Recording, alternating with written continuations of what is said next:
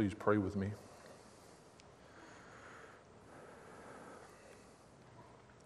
Father, we thank you for this beautiful day. We thank you for the opportunity to come and worship freely and to hear your word. We just ask that you would open our hearts to hear the words that you have to say to us today. And come, Holy Spirit, wash over us. May the words of my mouth and the meditations of our hearts be pleasing in your sight. Amen. You guys can sit down. So if you have your Bibles with you or on your phone, go ahead and turn to Matthew 14, 22, and 33. And in this gospel lesson, we have two important details, two key items: rest and rescue. By show of hands, is anybody here in a position of leadership or influence? It could be in the workplace, or it could be over a volunteer organization. It could be a school teacher, anybody that helps shape character or development or offers guidance to others. When we're in these roles, thank you, Bob. In these roles, we have people that we have influence over. But there's also the people that we are closer to than others, people that we do life with, whether it's family members or whether it's our close friends, our accountability partners, life group. But then we have the people that are our inner circle, our closest confidants, the one that we are going to meet with or call in the middle of the night if there's an issue. Jesus had this, for example. He had 72 disciples.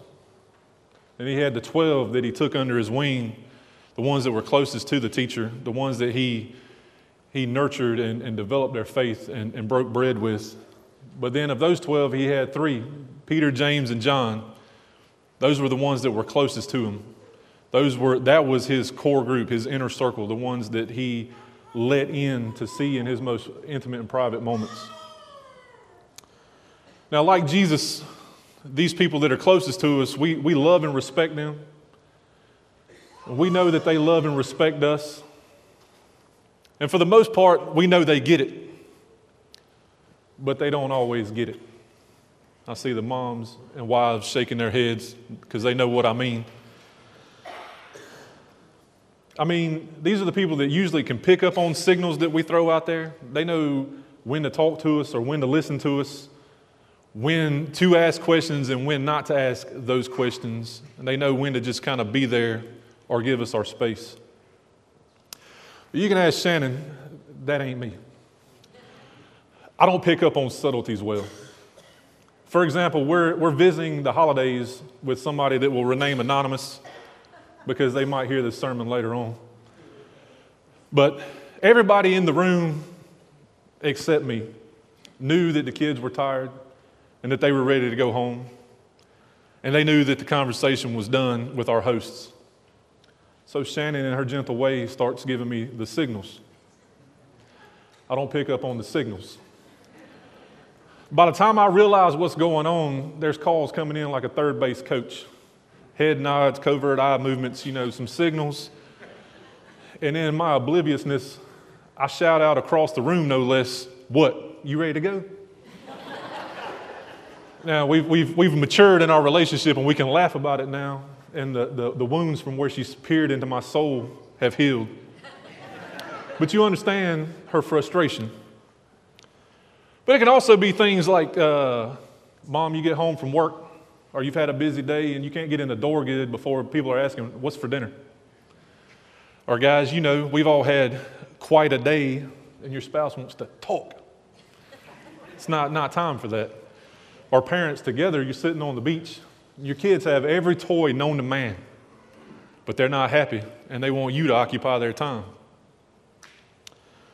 Sometimes we need to handle situations on our own. We need to get away from people. We need to take time even away from the people that are closest to us. We have moments where we long for rest, both physically and spiritually, and also emotionally. And Jesus models for us how to be intentional about rest. So here we have the disciples, and like myself, they don't always pick up on clues. which is why in verse 22, Jesus sent them away first. He put them on the boat. He was like, y'all go on now. So Jesus could have very easily had his own moments if he'd have gotten on the boat himself. But it was easier for him to get his companions going first and then take on the task of dismissing the crowds. And once he dismissed the crowds, he was able to retreat to the hills for solitude and time alone with the Father, as you'll see in verse 23. Now, what do you think would have happened if Jesus would have let the disciples stick around? Do you think he would have been able to slip off into the hills, to have that moment alone with God, to have that rest and refreshing and relaxing moment? Oh, no. The disciples would have been right there on him. What next, Jesus? What are we going to do now? And keep in mind, the crowds that Jesus had just dismissed were the crowds from when he fed the multitude with 5 loaves and 2 fish. So I can imagine the disciples are still just in awe. You know, all the things that they've seen, but this man just fed 5,000 men and their families with 5 loaves and 2 fish.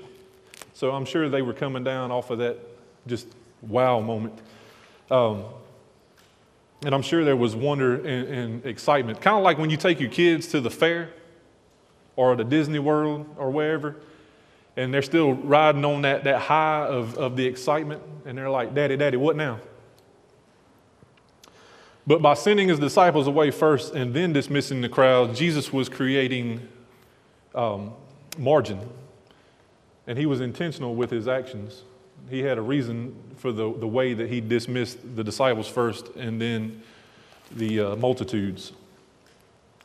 The Oxford Dictionary defines rest this way: to cease work or movement in order to relax, to refresh oneself, or to recover strength. And this definition applies both to physical rest and to spiritual rest. And rest is important because in the Bible, in fact, it mentions rest at least 72 times. If we're tired physically, how can we gain the strength spiritually to live out what God's calling us to do? Rest has been modeled for us from the beginning. On the 7th day in Genesis, God rested from all the work he had done, and he made that day holy. Therefore, rest is holy. Now, I'm not talking about paid time off, scheduled vacations, date nights, Netflix binges. I like Netflix. Those things can be good if they're done for the right reasons. But we're talking about rest in the sense of intentional time away with God, where we set aside that time to reflect and pray and listen and to be with the Father. Even in our busy schedules, we have time to create margin, knowing what to say yes to, knowing what to say no to. We can still be effective in our efforts, in our jobs, and in our volunteering and serving without saying yes to everything. In fact, we'll be able to serve Christ better if we find our rest in the Father. But without rest, pride sneaks in, and we start to try to rely on our own strength, the strength of our tired bodies and our exhausted minds.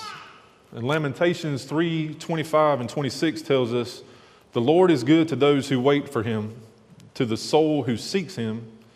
It is good that one should wait quietly for the salvation of the Lord." And this is exactly what Jesus was doing. He was modeling for us how to be intentional, how to have that time with the Father. In fact, scholars in the Life Application Bible tell us that seeking solitude was an important priority for Jesus. That he made room in his busy schedule to be alone with the Father. Spending time with God in prayer nurtures a vital relationship with him, and it equips us to meet life's challenges and struggles.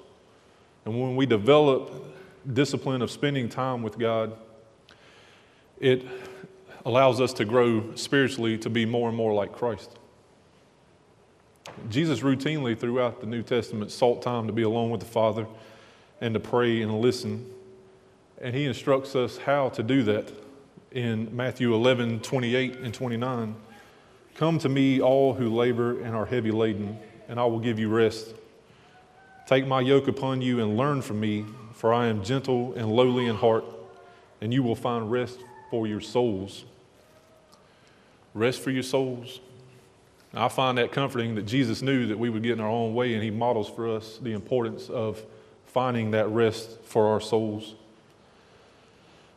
That verse also leads us into our second point of this passage, and that is rescue.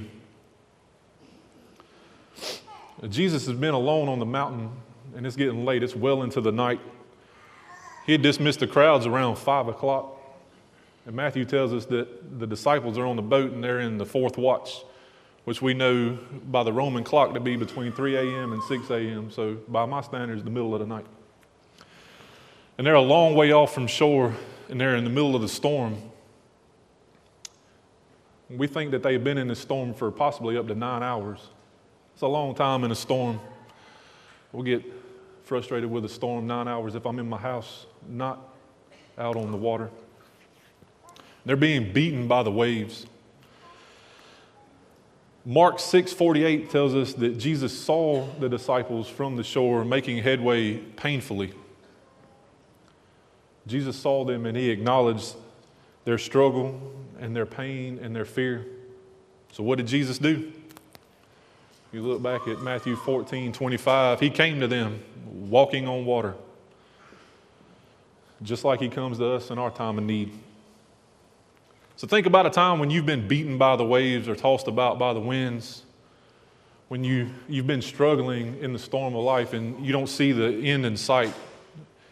It could be things like addiction or marital strife, financial problems. For parents, it could be praying for a child that's strayed and you're longing for them to recover their relationship with Christ, to come back to the Lord. It could be past pains and hurts that people don't know about or that you don't want people to know about, that you've been quietly battling yourself. It's in these moments that Jesus comes to us. But like the disciples, we don't always recognize.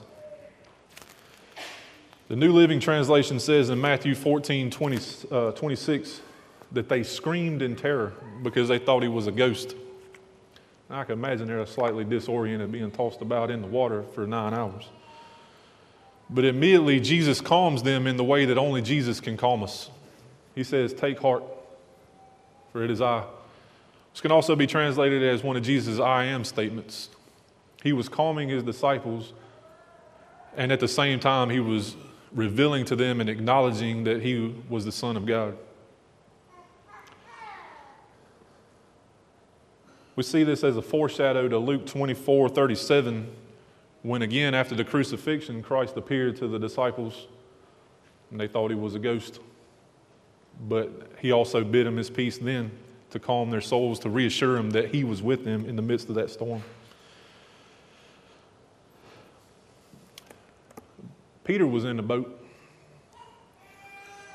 with the other disciples, and I myself can identify with Peter, and I'm sure we all can find some characteristics that we relate with as well.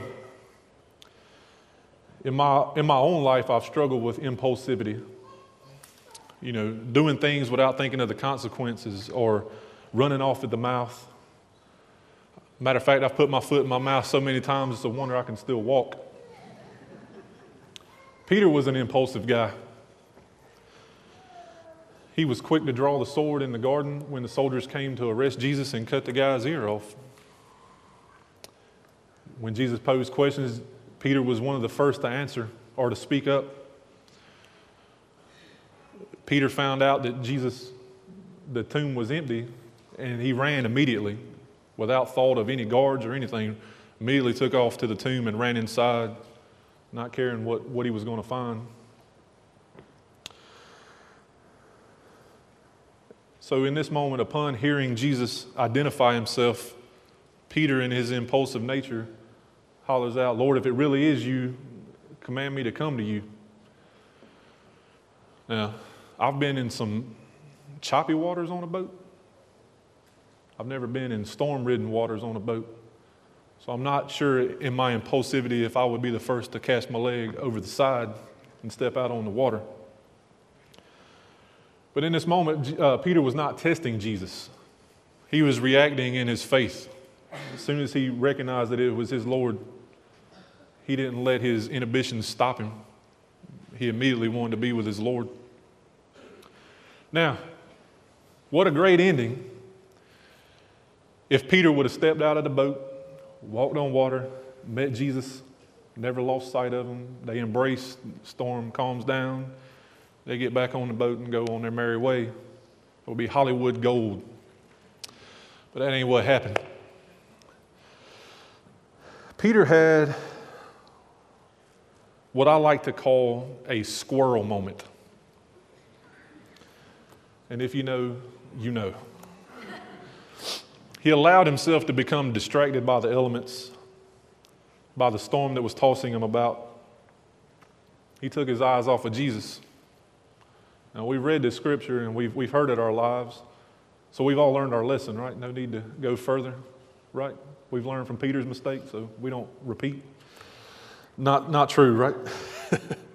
So Peter took his eyes off of Jesus and he began to sink in the stormy waters, and he became engulfed in the dark situation that he was in. And we allow ourselves to become engulfed in these situations when we lose focus of the one who can and will save us, who will rescue us. But notice in this time that Jesus didn't say, "Too bad, Peter. You blew your shot, Peter. Wish things could be different, Peter." Nope. When Peter's faith faltered, he called out to Jesus, and immediately Jesus gave him his hand to rescue him. Jesus was there in the storm with him and rescued Peter. Now, remember, like I said, that Peter was in Jesus' inner circle. He was one of his closest companions. So when I read verse 31 in Matthew 14, I hear it in my head a little different, like how I would be with one of my buddies. Like, really, dude? How you going to doubt me after all you've seen and after all we've been through and discussed? How are you going to doubt me, Peter? When he was questioning his little faith. Because it's not the first time that Jesus has been in the boat with the disciples or in the sea with the disciples and it calmed the storm. Look back in Matthew 8. Jesus was asleep on the boat that was getting tossed in the storm, and the disciples are losing their minds. They are scared to death. They think, "Jesus, we're going to die. You got to wake up and do something." So Jesus wakes up. He acknowledges their small faith, and with a word, he calms the sea, and the storm's all good. Now, you'd like to think that you wouldn't worry as much, but how many times in life do circumstances repeat themselves and we have the same reaction? But if you notice their response from the disciples in chapter 8, they were still thinking Jesus was a man, maybe a prophet. They still weren't sure about who he was. But it was in chapter 14 when Jesus stepped foot on the boat and the storm ceased that they got it. They acknowledged him, "Truly, you are the Son of God." Matter of fact, it's the only time in the Gospel of Matthew where they acknowledge Jesus completely as the Son of God. So when I think about rescue, I'm reminded of a story of Corrie ten Boom and her sister Betsy. They were Dutch citizens and sisters, and with their family's help, they offered food and shelter and money to people in need in their community. And in the midst of World War II, they offered shelter to Jews that were escaping the Holocaust. They tried to help sneak them out and get them to different places. Eventually, they were caught and put into a concentration camp. On December 31st, 1944, Jesus rescued Corrie ten Boom. 15 days earlier, her sister passed away, so there she is alone in this concentration camp without her sister. She was told that she was released on a clerical error. Not sure, but I know that was Jesus, because if she'd have been in there 3 more days, she was going to be executed in a gas chamber. So Jesus came to Corrie ten Boom in the midst of the storm of losing her sister and of being imprisoned in a camp and rescued her. One very interesting fact is that her sister Betsy, on her deathbed before she passed away, told Corrie, "There is no pit so deep that God is not deeper still." So truly there is no pit or storm in life or struggle or despair too deep that God cannot rescue us through the grace, mercy, and redemptive power of His Son, Jesus. Jesus is already there with us, and He's there to rescue us. We spend time alone with the Father to strengthen our faith and assurance that we know that Jesus will rescue us in those times. But Jesus not only wants to rescue us from the struggles of life and the issues that we face, but He also wants to rescue us from the distractions in life. Just like He did with Peter, He wants to rescue us from losing focus on Him and take us out of the focus on our circumstances or the outside influences. And He models for us and shows us and teaches us that the Father wants us to come rest in Him to strengthen that faith.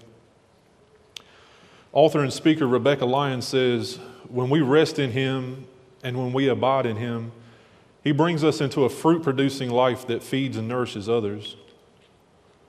But if we're not careful, we lose sight of this. God Himself created that margin and modeled for us rest. It's His gift to us and His desire for us to seek Him out and commune with Him, to be intentional about our rest in the Father. We all have the same opportunity. Every day we have the same 24 hours. We have to be intentional about our walk with God and finding our rest and refreshment in Him. So what does that look like for us? Is it a situation where we put the phone down? Delete a game app on your iPad? Take a hiatus from social media? Watch one less series on Netflix? Or do we say no to someone or something? My prayer is that God will reveal to us what obstacles stand between us and intentional rest in the Father. Please pray with me. Father, we thank You for this beautiful morning. Thank You for giving us the strength to be intentional about coming to Your house today to hear Your word. Thank You for removing the obstacles that would have kept us away. And we just ask Your continued blessing